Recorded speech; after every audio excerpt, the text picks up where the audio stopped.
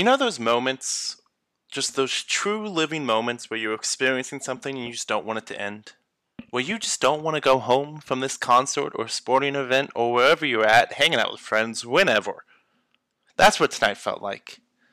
And thank you to Southside Johnny, a New Jersey staple. There were us people from New Jersey of a certain age will feel offended I just used that song to chirp their home state. I just didn't want to go home, because for the second game in a row, the Hurricanes surprised me with their performance. I expected some pushback in Game 4. I believe I've said that on this very show.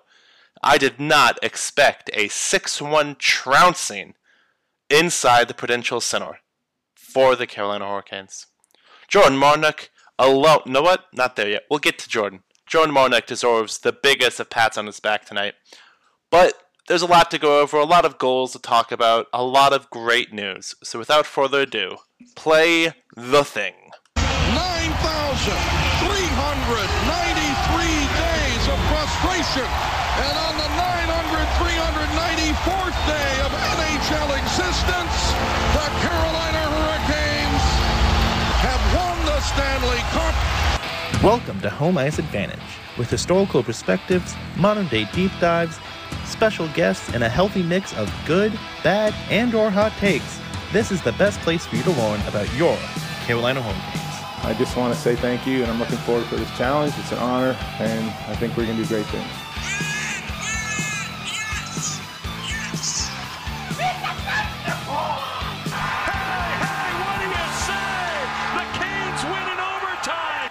The vibes are good, as they like to say back in Raleigh. For the first 10 minutes of tonight's game, we weren't sure if that was going to be true. The Devils came out and shut Carolina down, especially on that first shift. It looked like it was going to be another disappointing night for Caniacs. Ultimately, Timo Meier and Jack Hughes would connect to score the first goal of the night for the second game in a row, and again, it seemed like it might not have gone the way Carolina wanted it to, at least early on. For the first, 10 minutes, it was the Devils' game. It's not that Carolina didn't have their chances. Jordan Staal had two great chances right in front of the net that just didn't happen. What are you going to say? It's hockey. Freddie had to make a couple of just great saves early on to keep New Jersey at bay. As the first TV timeout came, Natural Hat Trick had the two teams tied with scoring chances at 4 and high danger scoring chances at 2.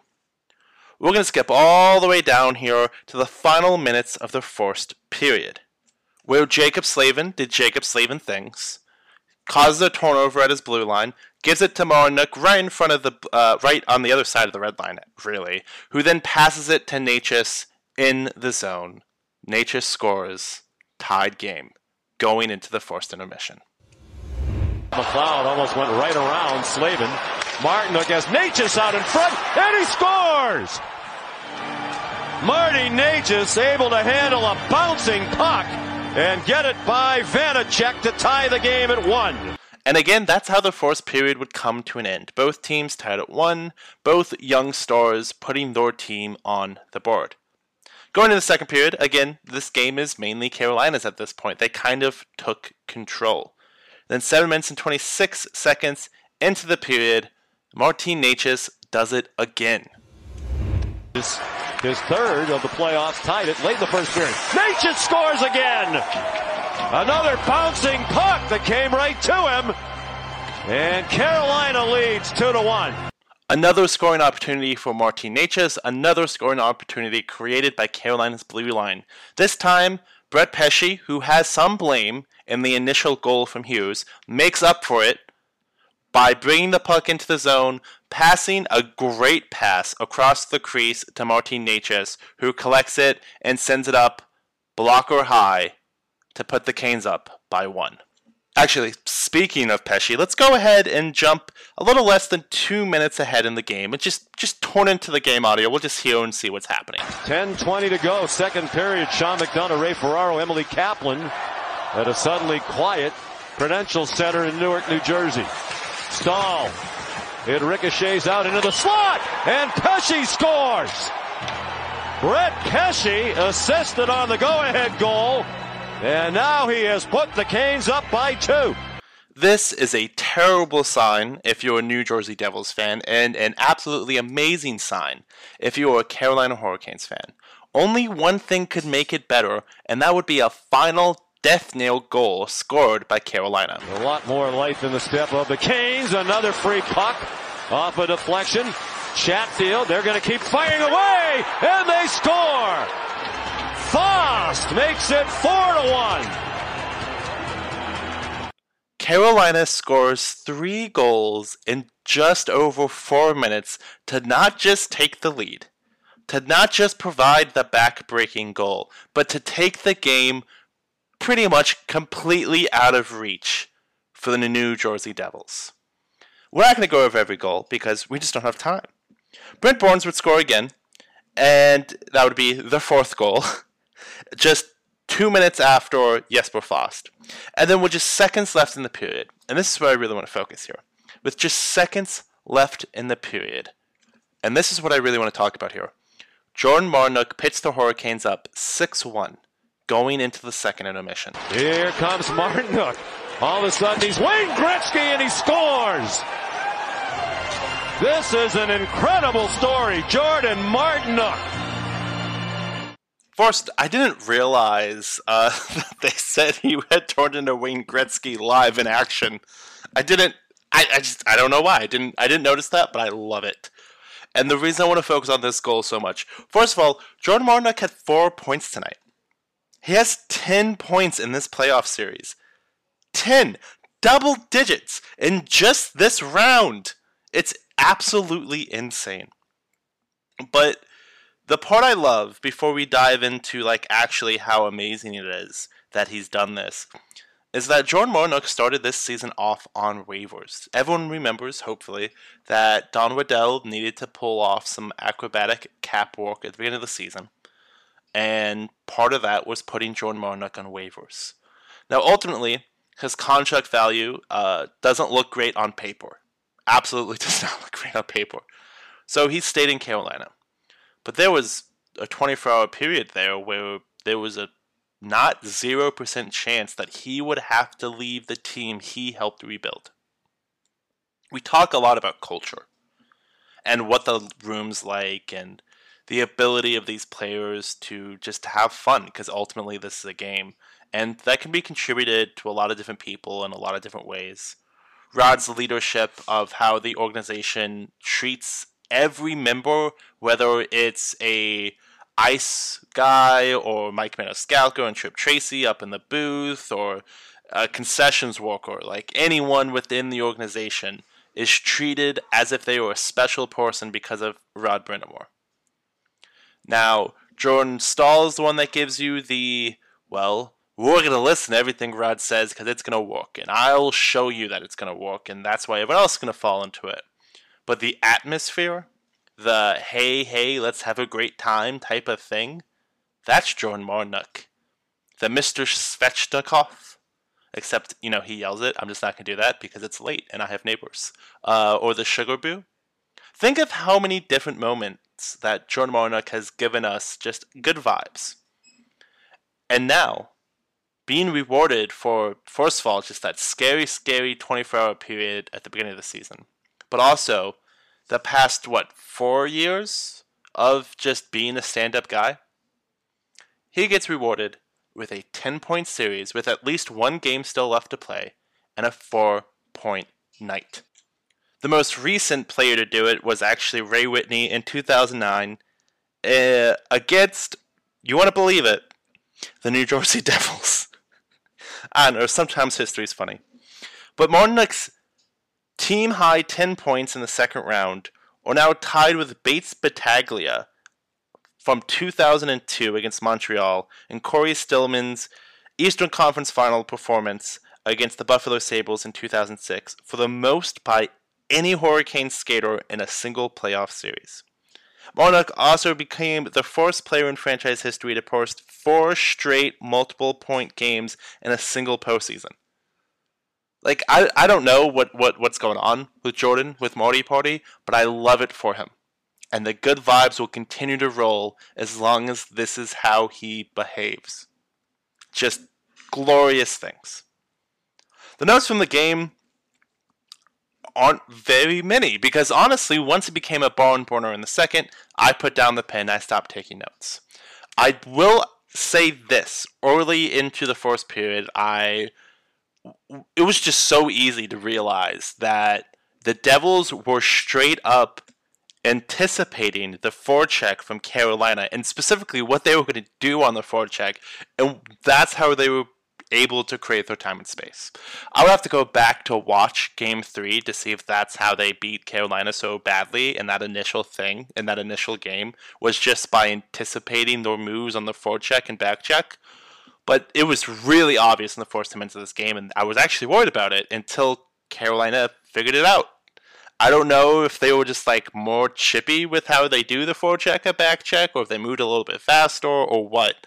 But the Devils were no longer able to read what was coming, and the Hurricanes scored accordingly. From here, we're going to head down to the locker room, of course, and hear from the head coach and his players.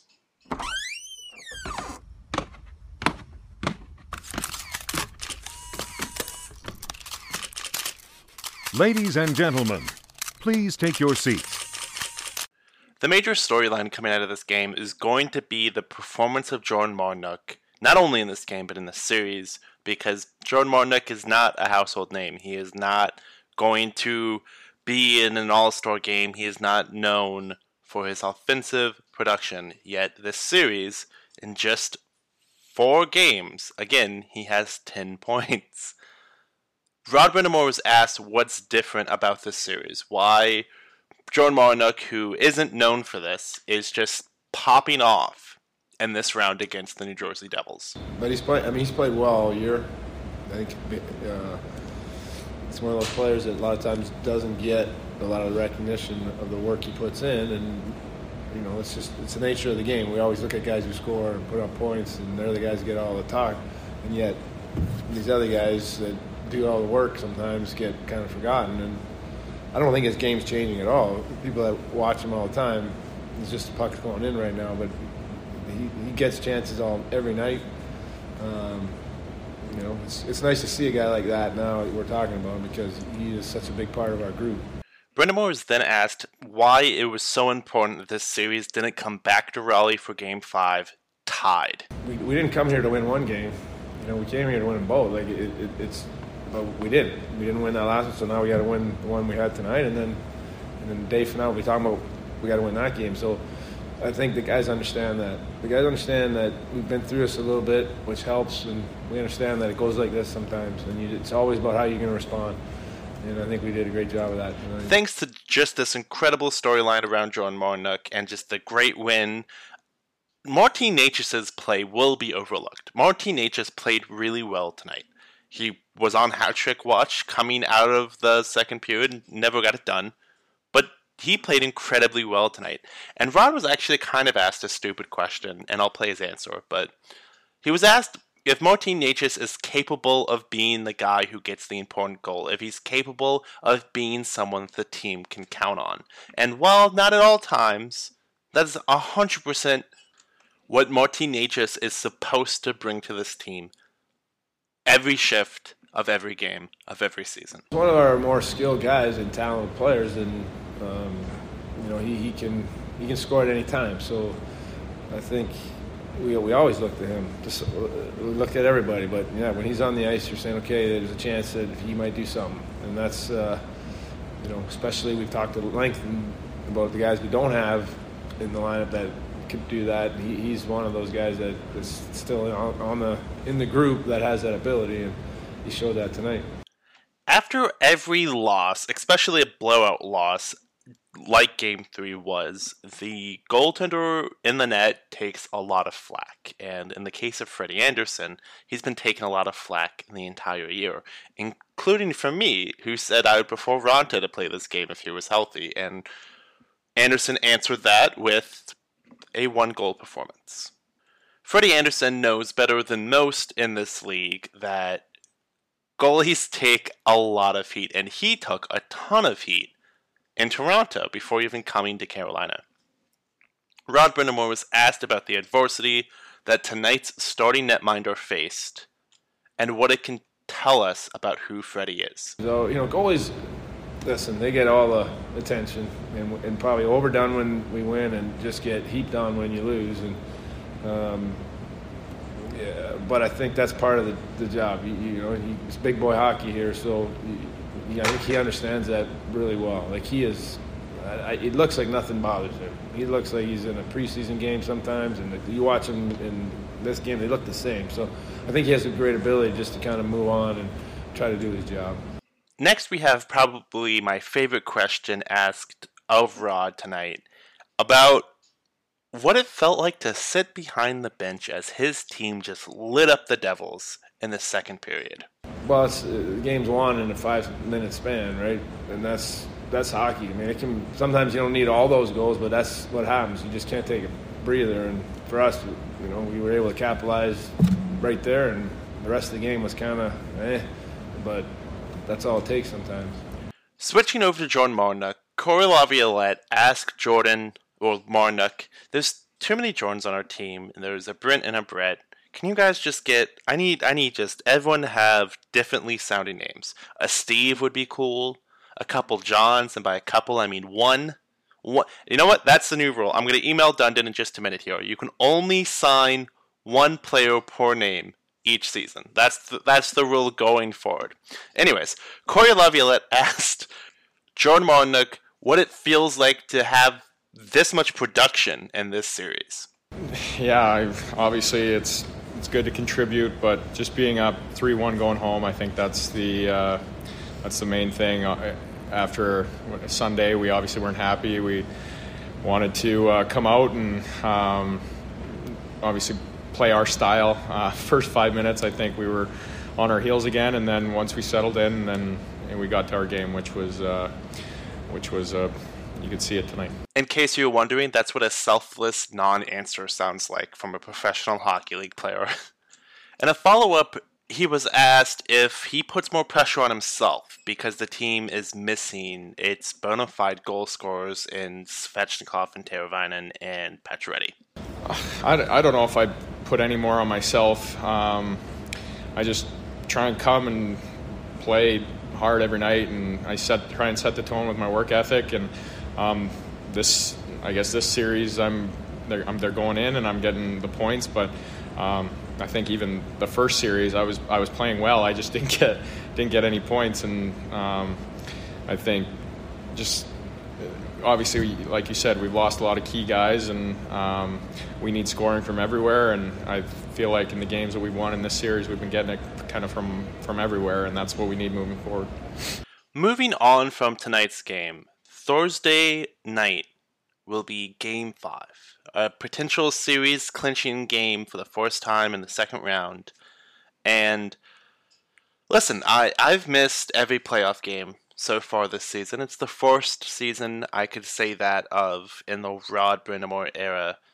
And I'm very excited to get back in the building. You guys have no idea how much I've missed being in the building for playoff hockey. So if you see me, say hi. Don't make it weird, but also say hi. But I want to transition to news, like actual non-game coverage, but hockey news. It looks like the Hurricanes are close. I should say that Brian Murphy is reporting from WRAL that the Hurricanes are close to signing a new 25-year lease, which is going to be part of the renovations for the building. They won't sign it until they get an agreement on the renovations, but the Centennial Authority came out and said that they're expecting it within this summer, if not sooner. So that's a very good sign for hockey fans in Raleigh. But I want to talk about our minor league affiliate. And for that, I'm going to turn it over to 32 Thoughts, the podcast, just to hear what Elliot and Jeff Merrick were talking about on the last episode.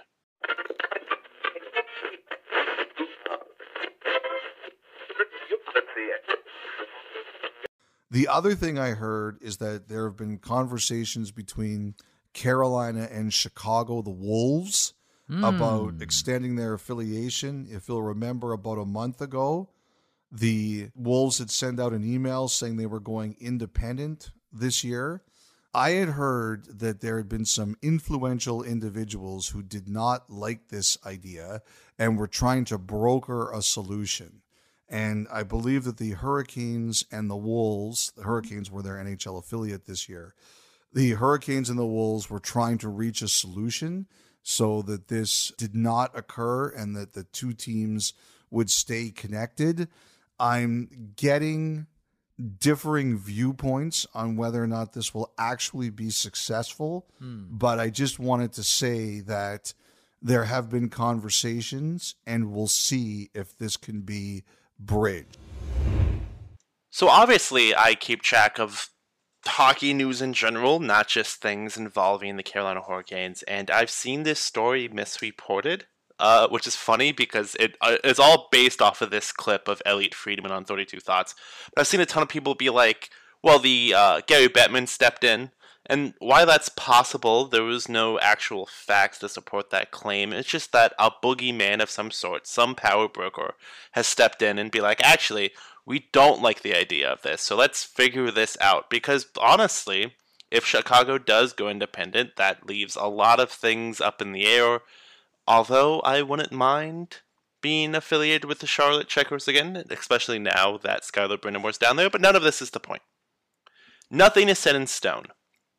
But the update is that the powers that be do not like the idea of the Chicago Wolves going independent. So no matter what petty squabbles the Chicago Wolves feel like they have against the Carolina Hurricanes and how they want to manage their prospects, that probably will not go independent. It still could, very much so, but the chances are low, because if the powers to be don't want it, sorry, you're a member of a 32-team league, either you can play it our way, or we can call someone up from the ACHL. Just putting that out there. Not saying it's going to happen, but if the powers that be don't support your next step, it's going to be a lot harder to take that next step without falling on your face.